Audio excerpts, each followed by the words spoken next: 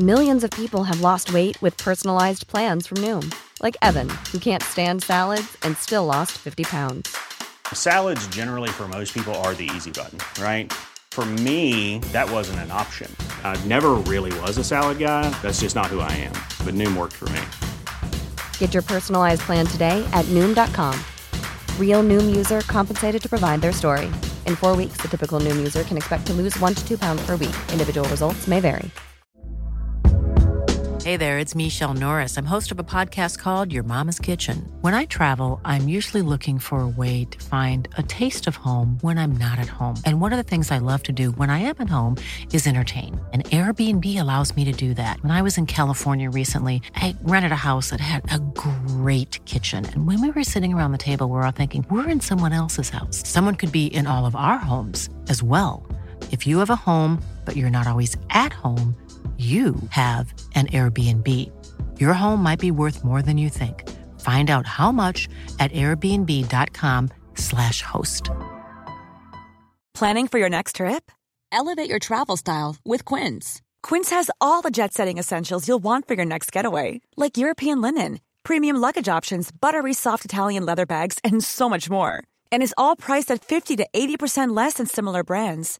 Plus, Quince only works with factories that use safe and ethical manufacturing practices. Pack your bags with high-quality essentials you'll be wearing for vacations to come with Quince. Go to quince.com/pack for free shipping and 365-day returns.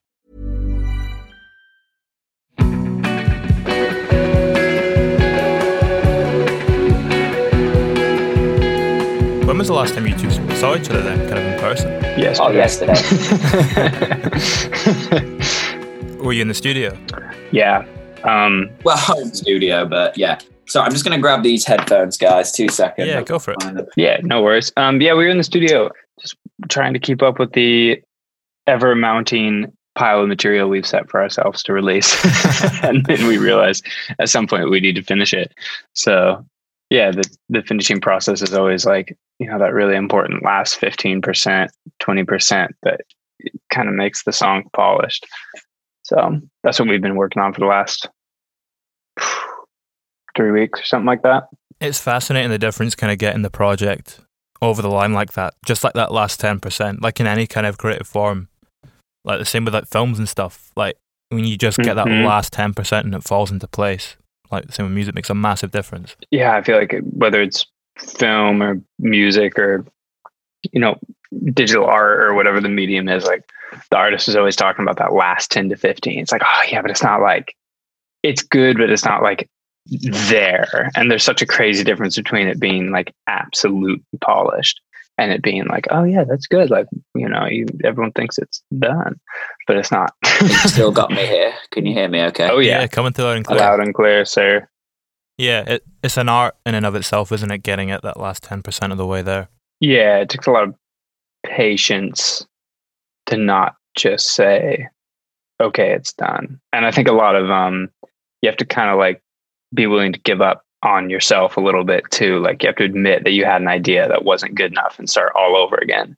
And I think most of the time when I see people in studio fail to get to that last 10 to 15%, it's because they can't let go of anything. They can't swap anything out. Like Phil and I will have whole sessions where we're like, you know what? Like this song's entirely structured all wrong. I hate the pre-chorus and the bridge sucks. We're taking out all those parts. We're rewriting them, replacing them with all new production. And then we're re-going through all the other production to make it match. That problem's like even more relevant here when you're in like LA, because there's such the like pop songwriter kind of circuits, and they have this kind of business model of like, you have to write a song a day. And I know John's done a lot of these sessions. I know I have. And, there's nothing wrong with it. It's just a different approach, but it is kind of weird being a fly on the wall for it a lot of times, or being in it, because it's like this approach where like, yeah, they just like, no one really cares about the quality of what you're working on. It's just about finishing it to say that you finished a song almost. Yeah. It's as much about who's in the room as what you're actually doing, which is oftentimes reflected it's really in music, strange. When you're doing it for your own project, I guess it's different because it's your thing and you can have those calls. So I get that it's like different if you're writing a song that isn't going to be for you, but it is strange when you're there and it's just like, cool, how about this? Yeah, cool. And then you're like, are we sure about that? Really? Like, yeah. I guess LA can be a little bit of a yes culture as well sometimes, maybe. Oh my God, yeah, definitely. Yeah, like in closed industry over here, just what Phil was talking about with like kind of the songwriter circuit, like quantity beats quality. It's almost kind of a ladder climbing energy you get from LA, and I've never seen that in any other city. I'm not sure if it exists in UK because I've never really spent time there. Yeah, it's a pretty uniquely bummer thing. Do you learn things? We were saying earlier as well about how a lot of the work that you kind of done with strings before had been in those kind of writing sessions in the kind of more pop domain.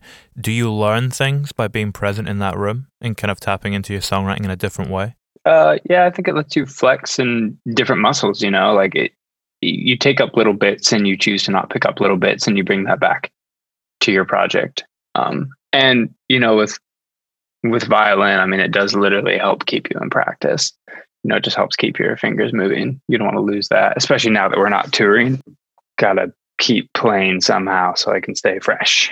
Is that how you came into contact with each other? Was it through a writing session in that way, in that domain? No, it's actually from mutual. Well, kind of yes, kind of no. It was a mutual friend that introduced us at like a birthday party or like a hang or something, and then we both knew that we both, you know, were doing music and all this kind of stuff. And then, if I remember rightly, I think the first time we hung out, I was actually trying to help a producer buddy of mine connect to a few top liners and writers. He was he was Fairlane, right? He was in town doing some sessions, working on like a record, and he's an electronic artist, so he, you know, produces tracks and then kind of has these sessions with top liners. And he was asking me if I knew anyone, and I was like racking my brain. I was like, actually, I know this guy John. I was like, I don't really know him super well, but like, seems like a good dude. And he's got a killer voice. Like, I'm sure he'd be up for it. So I text John and we set it up.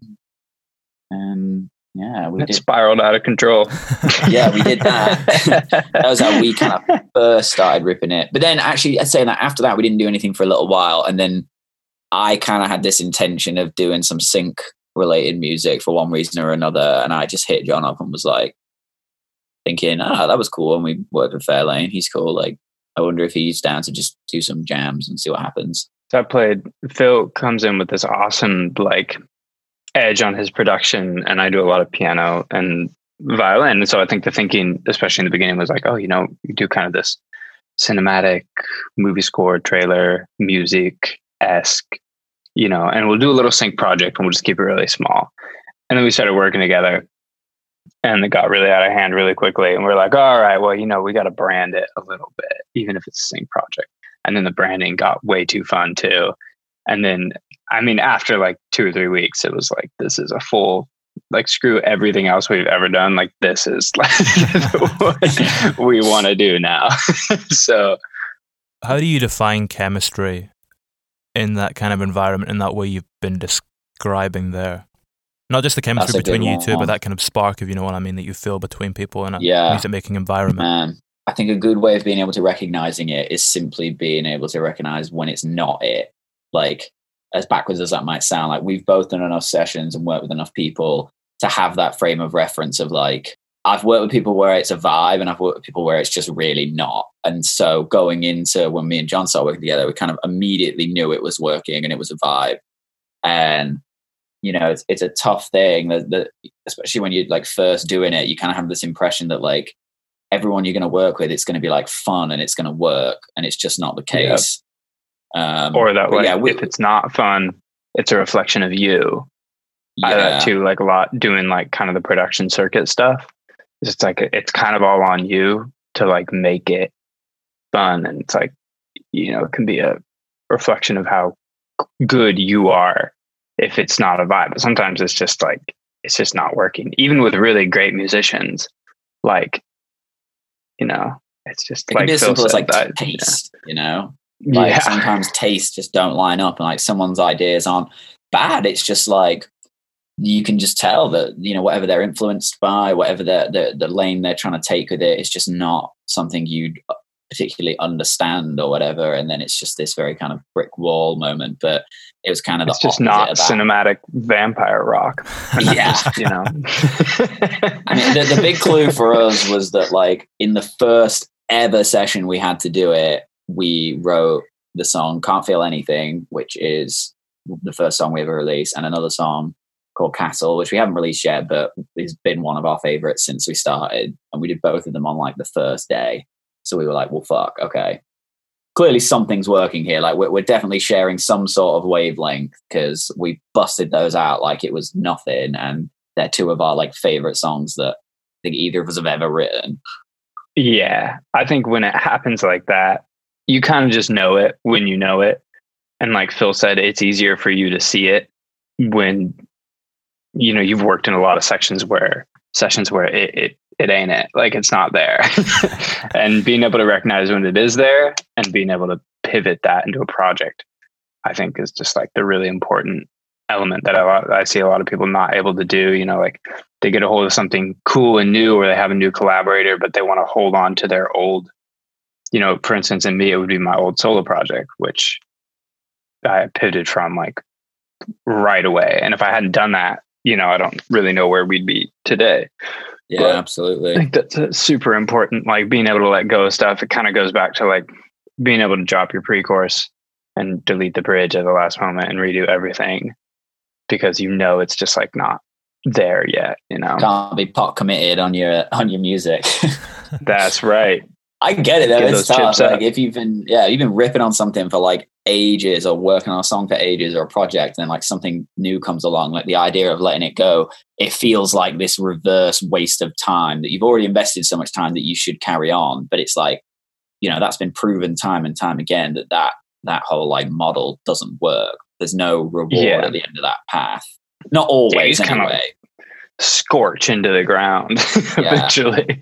You can only ever just go on your gut, and if you're feeling it, you just got to go for it. And I think with us, we were super lucky in this that there wasn't even a moment where we were unsure. I think it just like definitely, which made it so much easier. If it had been like kind of cool and we were like, oh, this is kind of cool, it'd have been like, what do we do here? But it was like, oh, this is so much fun. Like I definitely want to do this. yeah it was too much fun. That idea you were speaking of there, where you can't be precious with things and you have to be willing to cut a bridge or a pre-chorus, whatever, if it's not right for the song, can it sometimes be difficult to distinguish between what's good and what you just have a really personal connection to because you've been working on it for so long? It's tough. It is tough, but I do think that, you know, people say this thing of like, there's no right way to do it. It's like, yeah, but there is a pretty fucking heavy blueprint that everyone's been following for the last like 20 years. Like, you know, if you're telling me the bridge is not long enough or too long, I could, you know, it's usually, I don't know, maybe it's just me, maybe I'm just cold. I'm just like, there is a way these things are done. And it doesn't mean you always have to follow the trend, but, you know, if your bridge is 45 seconds long, it's probably a bit long, like whether it's cool or not, you know? Right. Yeah. I'm a bit less of a savage than Phil, but I do think that, I do agree with it. And I think it helps to have two people in the project too, because we have those moments, you know, even on smaller decisions where it's like we're hyper analyzing the track and we get so in the weeds that one of us doesn't know if it's, you know, a necessary item and it strengthens the track, or have we just heard it 8,000 times in studio and we don't want to give it up. Yeah, and so that's when the other person can step in and be like, that's the dumbest riff you've ever written. Like, please delete it and we can start again. Yeah. Those happen all the time and it's great. Yeah, it's good. Thankfully, I'd say every time one of them happens, no matter how shocking it feels in the moment, whether it's me telling John something isn't working or John telling me something isn't working, and you're like, damn, I was like so into that. Within like 24 hours, you're always like, oh yeah, he was right. Yeah. Yeah, definitely. Yeah. How do you approach that? How does that conversation begin where this maybe isn't quite working? Definitely someone brings it up and then the other person goes, oh yeah, God, I'm glad you said something because I was thinking about that too. And then usually we both have an opinion. And then there's this like critical moment where someone goes like, okay, well, how do you like, is this do or die for you? Like, how strongly do you feel? And then whoever feels like this is it, like I'm going to put my chip on this, like this needs to go or it needs to stay, then that person wins. And I think that's essential, because even if the other person feels kind of some way about it, recognizing you don't feel as strongly as the other person and just kind of giving that up is like key. And I feel like that's how we make a lot of our decisions. It definitely is. Yeah. It's like picking your battles. Like, you don't want to like have it your way every time, because then that fifth time where you like actually really believe it's the right thing, you can't just always have it. So on some occasions you got to be like, yeah, I don't think this is the move, but like, it might be. That's cool. Let's do it. Yeah. And honestly, if your judgment's cloudy on it, then maybe your opinion isn't sharp enough on that certain aspect of the song. Like if you're not totally certain and the other person is, like, that means they can hear it in their head and you can't, and you should follow their lead if you trust them, unless you're working with a idiot and then don't follow their lead. Yeah, it's about having conviction both in yourself and on the other person. Yeah, totally. We mentioned Can't Feel Anything a little while back, which is an interesting one because it kind of also ties into the slight cinematic side to what we've been speaking about, in that the momentum of it and the pacing, it almost moves like a film trailer with the way it kind of goes through each stage of it, and then it all comes, crashing in. What can you learn from those traditional techniques that would usually be applied to composing when you wart them into this kind of pop soundscape, or pop rock, whatever you want to call it, soundscape? That's interesting. Almost kind of like the other way around, like the pop side of you learns from, or at least for me, the pop side of you learns from injecting some of the more traditional like orchestration stuff into it. You add a bit more space and a little bit more breath and like a greater rise and a greater fall to stuff, like just higher dynamic stuff. Whereas pop is like, all right, cool. So we got this like sick 4-bar loop. Song's done. Can you write some lyrics over it? And like, like sometimes, obviously it's a lot more elaborate than that. But if you were to exaggerate it, like I feel like injecting dynamics into pop by using some of those more traditional like classical influences, it's kind of how it went for me, I guess. But that's a really good question. Yeah, it's a tough one. I mean, the thing with Can't Feel Anything was, as I said before, it was the first song we wrote, and that's when we still were writing with the intention of these songs being just for that purpose. Like we were just writing them to be for movie trailers or TV shows, film, that kind of thing. So we weren't as worried about it kind of having the more digestible edge. It was almost like in doing it, we listened to it back, and without kind of, even almost like without trying, we had like structured it like a pop song because that's just how we write. But it had all the like production and sounds of like a trailer thing, and that was almost like the spark that was like, oh damn, that's kind of a cool idea if we did these like pop structured songs with melodies and lyrics, but they sounded a bit more like a movie trailer. Like, wouldn't that be a cool idea? So it's just like a little bit of each hand feeding the other. But yeah, I think back then we weren't really worrying about it too much. It was just sort of letting it happen, and just like really not worrying about hooking people too. I think that was a big thing from the beginning, is like, we're going to build this world and people are going to find it, and we're not good. Like not everyone's going to be into our stuff. And that's almost the goal in a weird way. Cause it's like, if you're trying to please everyone, you kind of please no one. And so it's like, let's build this really cool world that's really intentional. And it's not, trying to fight for people's attention. And we'll just build it track by track. And so we let go a lot of that like immediate pop hookiness. We kind of sacrifice that for this more like building higher dynamic song structure. Does that change the role of what a first EP should be then, if you're kind of using it to lay the groundwork for this world that you're creating? Yeah, a little bit, I'd say. It's kind of both, because in one way, a first EP should just be like a cool, exciting introduction as to what a project sounds like. And I do think that's like what we did with it. And we try to cover all our bases where like, we do these dark, big drops and these, theatrical feeling things, but we also love just writing like ballads. We do love to do that too. So, songs like Cold Sets In are on there as well, just to kind of, show the range of what people could expect from it. But yeah, I mean, like you said, the aim of the EP really was that it wasn't a like, hey, here's an EP so we can end up on, you know, the viral chart right now. Like there's no song on that EP that's going to do that. You know, that's just, it's not that thing. And that's fine. You know, that's totally like cool. A trailer song on any Spotify playlist to me was so funny. I mean, yeah, it's like, it's so cool, but it was like, are you sure? Like, really?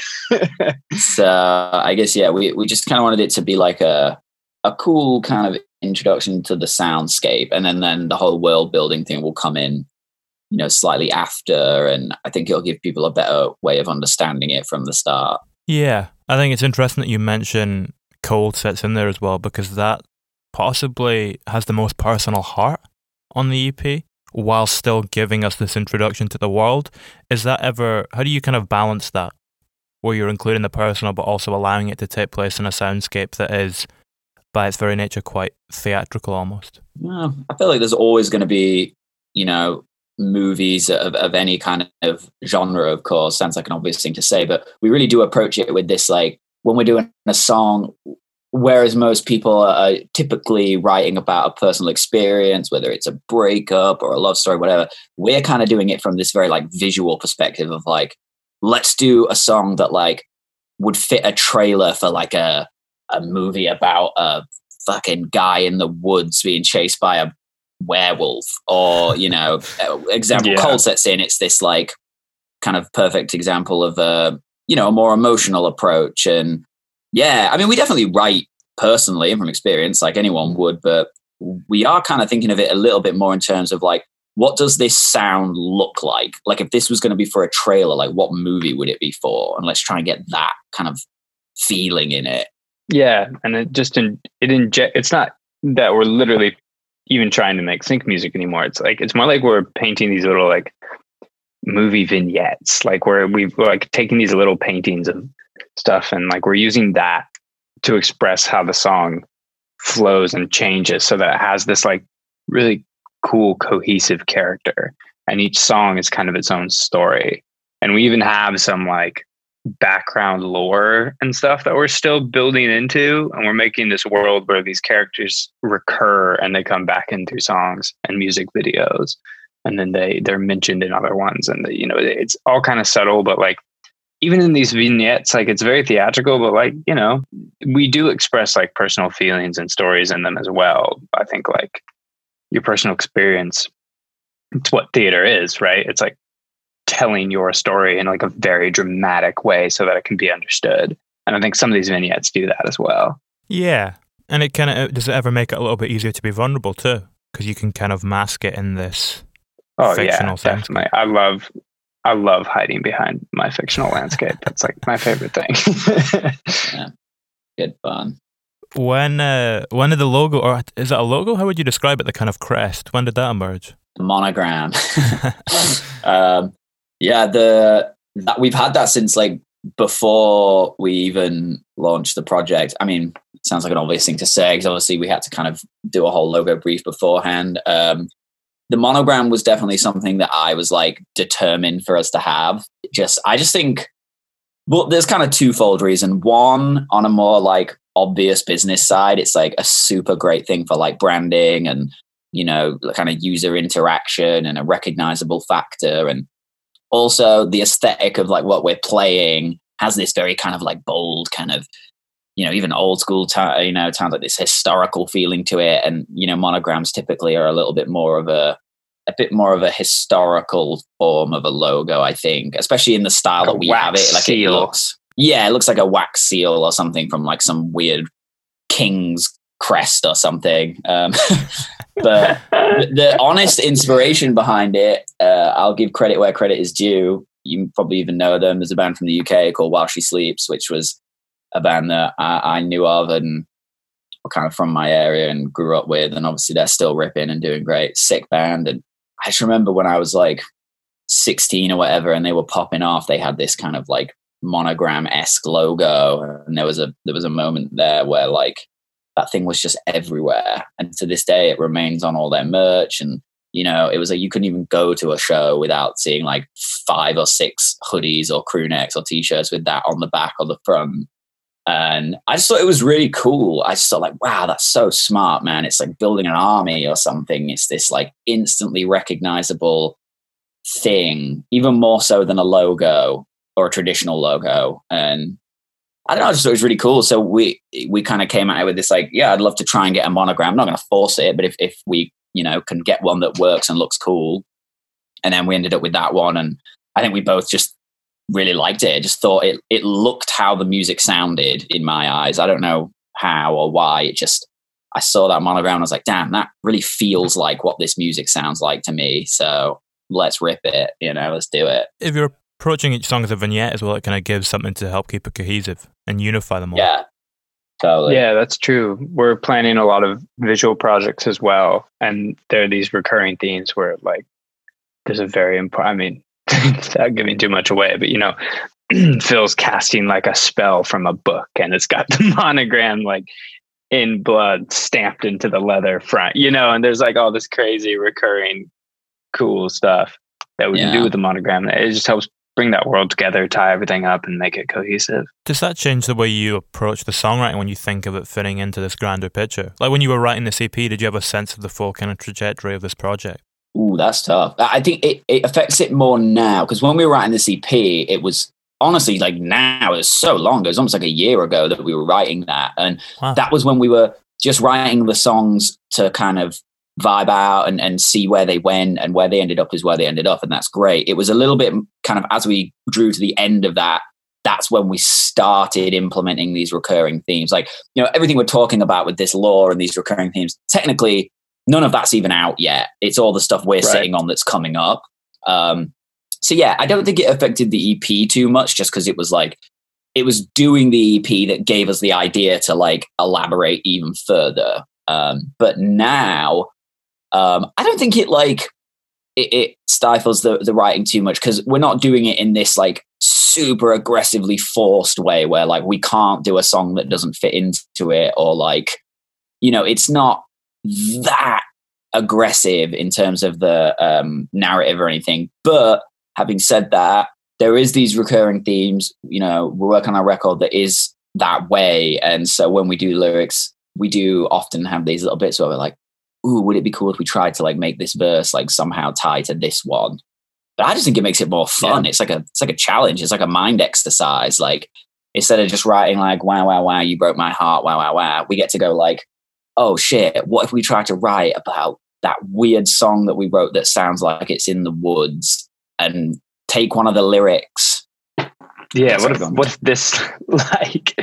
if this song is about the monster we were singing about in the verse of that last song? What if this is like the reverse perspective or something like that? It just lets you play with everything like Phil said and like swap stuff around. Keeps it fresh. Yeah, it's almost like you've created this framework that you can then be free in, if that makes sense. Like you've set the parameters down and then within that you've left yourself a lot of space to move around and play with things. Yeah. Instead of just like, what should we write? It's like, well, I broke up with my girlfriend yesterday, so let's write about that. You know what I mean? There are these like crazy rules we can, apply to the music and work within. Does it feel quite fluid though as well? Does it feel like it's still constantly changing the kind of parameters for what defines this? I think so, yeah.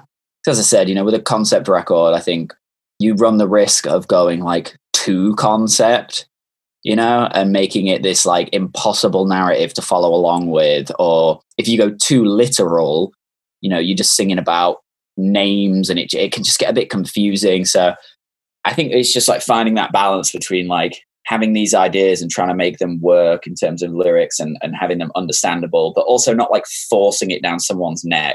Like a song should always, if it's a concept record or a concept song, I think you should still be able to listen to a song at random and like be able to enjoy the song and understand its emotion, what it's about, without being like, what the fuck is he singing about? Because I have no idea what's going on here. Because no one wants that, like write a novel, but that's just my thing. So it's really, I like it though. It's almost fun. Like putting yourself in these like parameters makes it more challenging, which is like, we're geeks, and we're super into like D&D and like Magic the Gathering and stuff. So the world building thing like kind of comes naturally, like, at least to me, I really like it, and I'm already, into that sort of like fantasy realm of stuff. So even if it's just for Phil and I to have fun making the music, you can step outside of that and get into this record, and like what the stuff we've got upcoming. And it's still totally like, it should make sense.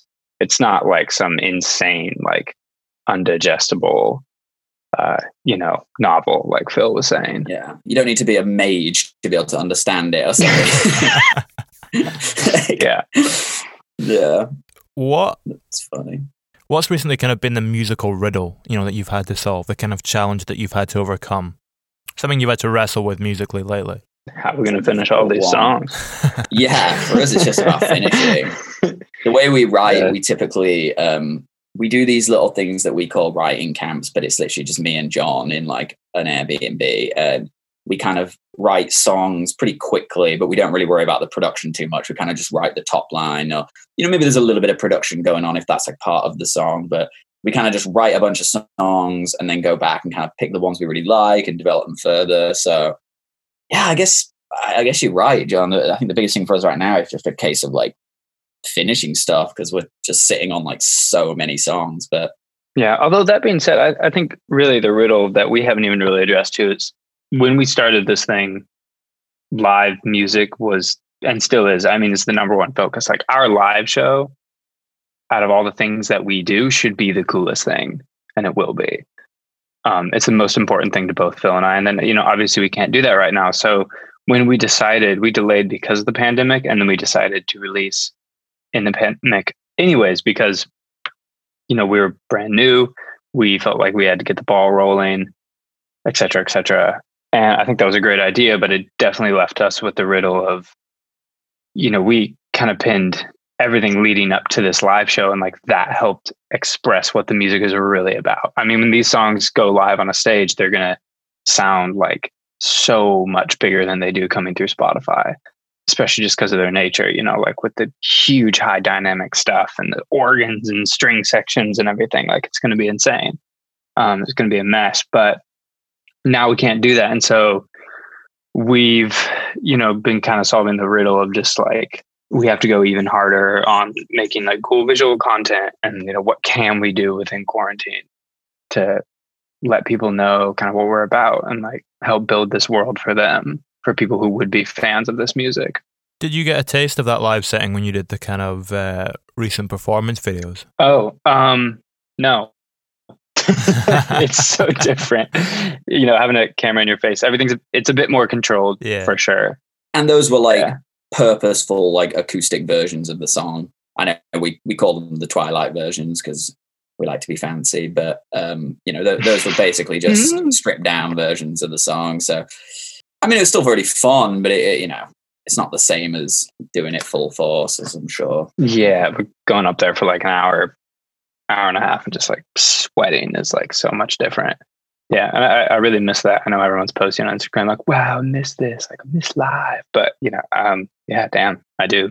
Just yesterday I was like having a beer with Phil, and we were talking about music, and I was like, you know what? Like if you told me that like no one would ever play live again, not that that's gonna happen, but like, if that in some alternate reality, like music just couldn't be played live, I don't know if I'd do it. Honestly, I'm not sure. I'm not certain that I would still do it. That's interesting, because when you first start off playing, is that tapping into a live setting, or when you first start off right back at the beginning, is that you just writing in your bedroom? Yeah, definitely. It starts in the bedroom, but well, no, I guess not, because I did a bunch of classic stuff like repertoire. So I guess I did start in like a live orchestra setting. I think it's a little bit of both. Like I got into music through like, the alternative scene, like bands like Blink-182 and New Found Glory, and that was what inspired me to like pick up a guitar. And that's, the alternative scene, arguably more than any other, part of the music industry. I think the live element has always been the focus, and obviously it is with pop and everything too, but I think even more so with like bands. So yeah, it's always been super, super important to me. And it always has been this thing of like, you write music so that you can like tour it and perform it. Yeah, I definitely, I love them both. So yeah, if we could never do it again, I think I'd still make music, but I don't think it would be like the full-time thing. That you'd need some more fulfillment somewhere else, I think. Yeah, I mean, I'm sort of committed to music at this point, so I probably have to figure it out. Yeah, the chips are in on that one, yeah. Definitely. It's an interesting mindset to put yourself in, though. Yeah, I didn't have to think about that until, obviously the global pandemic started, and then I couldn't figure out why I felt so antsy and like awful, like 3 months in, just, on a personal level. And then I realized because, I hadn't played a show in like so long. And the music for a time that like didn't make sense to me, if that makes any sense. Like it didn't like, it was like, I was like sitting in front of Ableton and I'm like, fucking why? Like what's the point? Yeah. Like, yeah. Has it made you explore other forms of fulfillment in your life then? Nah. No, not for me. I mean, not anything that I wasn't doing before. I think probably just because like we both deep down know that like eventually live music will come back, and we got so wrapped up in this thing that like we were lucky enough that what we were doing, we were planning so far ahead that it's like it almost didn't matter in the first year that live music wasn't there. If anything, I'd possibly argue it was an advantage for us. It gave us an opportunity to just focus on the music and get it right and not be distracted by like trying to rush it out so that we could like play a show or something like that. Because I do think that tends to happen. Like, but you want to get it done because you like believe in it and you're like, oh, this is sick, can't wait to book a show. But it's like with us, because that wasn't an option, it was like, well, the only thing we can do is just keep working on this and try and make it better. And, and then just look forward to the day that shows do come back, whenever that might be. And by the time it, shoots out the other end of the pandemic, like it's going to be such a different beast than when it went in, because we have had all this time to polish it and think about it and, work on it. So, yeah, it'll be a really interesting time. Like, I think we'll be a lot further into where you would be in a band's kind of trajectory where you'd typically be playing shows. We'll be like so much further than that. It'll be a really weird day to think like whenever that day comes, like, man, we've already released this much music, we've done this, and this, and we literally haven't even played a show yet. Yeah. And normally in a usual world, that would be some sort of downside or like a weird, suspicious thing of like, oh, are you just like not going to tour this thing, or like what's going to happen with the live show? But as everybody knows, it's not a choice anymore. It's, why haven't you played a live show? Well, because nobody has, we can't. That's why, like, it's illegal. Yeah, like we literally can't. So, yeah, it'll be interesting when it comes back. Yeah, like you say though, if you're trying to build a world in that live setting, it could play into it as an advantage when the world is already quite fully formed in the music already. Yeah, totally. That's the hope. Do you normally get a different perception on the music when you perform it live and you connect with it in a different way? Oh, yeah, definitely. Yeah. I'm not really sure how to word it, but yeah, I mean, there are certain, I've always felt this like with other bands that I'm big fans of. Like, there are certain bands that like I will never listen to their Spotify. I never put them on. I don't have them in any of my playlists. And I'll book a ticket to their show every single time they come into town, because it's just like the live experience of certain types of music. Kishibashi like that for me. Crazy violinist, like total rock star guy. And he's incredible. And like, I just like don't really do his stuff on record, as weird as that sounds, but like every single time he comes to town, it's insane. I mean, like his bass player does push-ups while he stands on his back and like shreds a violin solo and sings at the same time. Like it's not only does it sound incredible, but like it really is like a theater performance. Yeah, I always feel like when I'm writing a song in the studio, like the whole time I'm just thinking about what it's going to be like on stage, because that's the end. That's like the maximum form, like the final evolution of the song is however it comes off on stage, and it's always a bit different than how it feels coming through your speakers. Are you almost missing out on an element? Like, does that then feed back into the writing process and future material when you know how it kind of forms live? Definitely. Yeah, definitely. Yeah, I feel like now, maybe not in the very, very beginning, because as we've kind of mentioned, we had a slightly different like motive at that point. But now that we are fully kind of committed to this project as being a project, it definitely feeds into it. Like we constantly, when we're writing a new song, are thinking about a part and how it would sound live, or like even just structuring. And it's like, how would this sound on a stage if you were watching us and you didn't know who we were and everything like that, you know, giving fans those like moments. I think both John and I have had enough like experience now that we know what those moments are and when they need to be put in, or at least I like to think we do. Obviously that's somewhat subjective, but yeah, we'll find out. Yeah, totally. Yeah. But I don't know. I think it's just one of those things where we definitely do make decisions now in the writing process that like are for that. I can think of at least a handful of examples where we've been like, okay, let's do that now, because live, that will be such a like moment, you know? And we're going to change stuff live too. I mean, it's going to be a different animal on stage. Some almost literally too. I mean, there are songs where we're going to add whole sections that there just aren't on record. So the whole thing should feel different. Like you should get something from our show.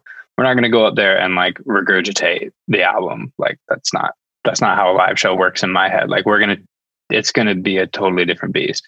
Yeah, I guess if the music is kind of structured in a slightly different way in its presentation, you maybe need to tweak it slightly so that it sees through its full potential in that domain. Yeah. But it also gives us like an extra string to the bow where like, because of how cinematic it is and, you know, that kind of angle, we can use that to our advantage. And, you know, we want to do really, these are kind of fun, really cinematic interludes that, you know, tie the songs together. And, you know, maybe we're playing one song and you're recognizing it and you're singing along, having a good time. And then rather than end it, you know, we can go into these really kind of orchestrated moments that build into the beginning of another song and just like make it really fun, like make it feel like a trailer score, like this thing that just keeps moving and is flowing. And I think that's something that we can do that, like, you know, bands have done it before, sure, but I think it just would complement our sound a lot more than it might other bands, just because we're lucky that we do that kind of sound anyway, you know? Again, it comes back to what we've been speaking about with the world building. Are there breakthrough moments on this kind of trajectory so far where it's kind of fundamentally changed things in the way that you're looking at this kind of broader canvas that you're trying to construct? Yeah, I think so. I think things really like, it's kind of like what Phil was saying when, you know, we started working on the first EP, things definitely felt and looked a bit different up until now. And there were just certain moments, you know, like I can't speak too much on them without like giving a bunch of stuff away for future material, but like where we sort of like realized this idea and we're like, oh my gosh, like we can build so much around that. Like we can center so much of the material on that and pull from it and like help it flush out and paint in the color in this world. And that's, you know, it's all been headed in the same way, but it's definitely like shot off, you know, forward in like certain directions at certain critical moments of just realizing like, whoa, that's really cool. Like we could do a lot with that. You know, it always just comes back to this, like, we're just trying to make a project that we think would be cool. Like that's always kind of had the aim. Like it's a, you know, this world building thing. Like it is very organic, and it's like it's our interests coming into one. Like John, you know, we're both into D&D and all that kind of stuff, but John's a little bit more invested in that than I am. But then I'm way more invested in like horror movies and being like a cinephile. So it really is just us trying to be like, oh man, like I would love it if a band did this. And yeah, if we like it's it, entirely a selfish project. Yeah, we're just making something like, that we would think is cool. And yeah, and like if other people want to join, like they're so welcome. Yeah, and if they think we're weird as fuck, then they're probably right. Yeah. Is the kind of D&D influence, is that where a lot of the kind of classical imagery in terms of, you know, you kind of reference and use like ice and fire a lot in it, is that where that's kind of pulling from as well? Yeah. Oh, definitely. Yeah. You know, it's an amalgamation, but yeah, there's definitely an influence there. And this sort of like grand, fantastic scale that we want to put this project on pulls a lot from D&D and, you know, novels and like, you know, you name it, Tolkien-esque. Yeah, it definitely like, I think there's the whiff of a flavor of it in the EP, but the next kind of stuff that's coming is like we've really cranked it to 11, like lyrically, especially. Like, there's not as much ambiguity anymore. Like, we are straight up singing about that stuff. Yeah. Why does the EP come first? And are these the first songs that you kind of wrote and that's where they're being presented to us in this way? Or why did you decide to come in with it instead of going straight in with the big kind of full realization you're speaking about there in the new stuff? Yeah, it's more that just that realization came naturally a little bit later. You know, we did the first EP, and in doing it and getting wrapped up in it and having so much fun making it, you know, that wave of like, this is what it sounds like, didn't satisfy us for long enough. You know, that made us really excited for a bit. And then we just couldn't help ourselves. And we just naturally were like, oh, but what if we did this? And what if we did that? And I think it mostly started because we wrote this one song, which isn't out yet. So, you know, I won't speak on it because it wouldn't make any sense. But there was one song that I think really kind of started it. And on that occasion, I think it was sort of, I don't want to say an accident, because we'd talked about this idea of having this kind of fantasy lore kind of influence, but that one kind of really brought it into the real thing. And then from there, we just got so psyched on it that like all the songs we were writing felt like that. And then everyone you write and every lyric that says something cool, you're like, oh damn, like this could tie to this. And before we knew it, it was just this kind of all-encompassing thing. But yeah, it was more that it just like it came a little bit after, rather than like it was always there and we're staggering it out slowly. It's almost taken a life of its own. Yeah, very much so. How does that change the atmosphere in the room once it does that? Once it does take on a life of its own, it kind of gathers this momentum and it's powering forth. Yeah, we just get really excited.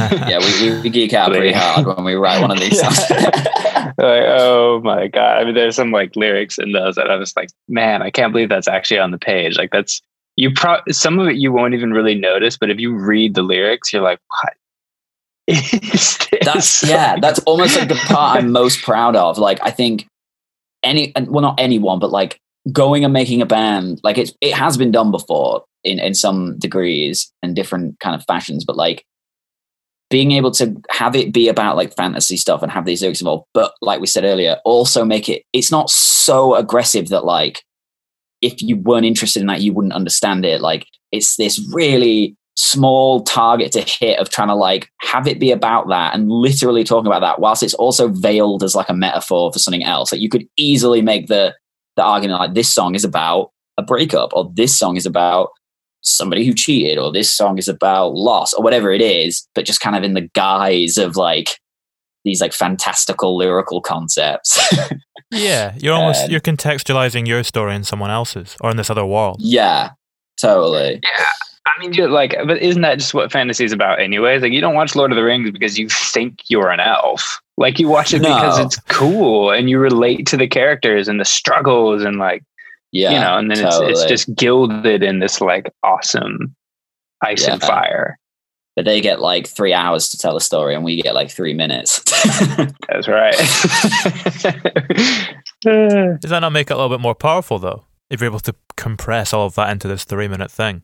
Yeah, I guess so. It depends which way you look at it. But I guess that's why we also like tie songs together, because, you know, the Tolkien reference is a really great one. And for me, a lot of like vintage horror and even new horror, like, you know, the new kind of A24 horror movement, it's just, you know, shows like American Horror Story where it's all these like different things that tie together. There's just something so cool about watching something or listening something and you have that little moment where you're like, oh my God, they're referencing something else I know. It's this very strange psychological moment where you almost feel like you won something, or like it's this instantly gratifying moment where you feel like you know something somebody else doesn't and you're part of something and you get it. And it's, I don't know, it's such a hard thing to explain, but when I'm watching these movies or these TV shows and that moment happens for me, I love it. That's when I'm like entrapped in a show. And if we can do that with music, I think that's just like the coolest thing. Oh, yeah, I agree.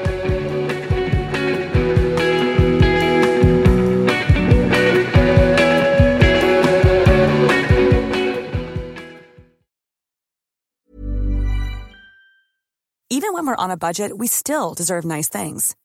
Quince is a place to scoop up stunning high-end goods for 50 to 80% less than similar brands. They have buttery soft cashmere sweaters starting at $50, luxurious Italian leather bags, and so much more. Plus, Quince only works with factories that use safe, ethical, and responsible manufacturing. Get the high-end goods you'll love without the high price tag with Quince. Go to quince.com/style for free shipping and 365-day returns. Hey, it's Paige DeSorbo from Giggly Squad. High quality fashion without the price tag. Say hello to Quince. I'm snagging high-end essentials like cozy cashmere sweaters, sleek leather jackets, fine jewelry, and so much more. With Quince being 50 to 80% less than similar brands. And they partner with factories that prioritize safe, ethical, and responsible manufacturing. I love that. Luxury quality within reach. Go to quince.com/style to get free shipping and 365-day returns on your next order. Quince.com/style.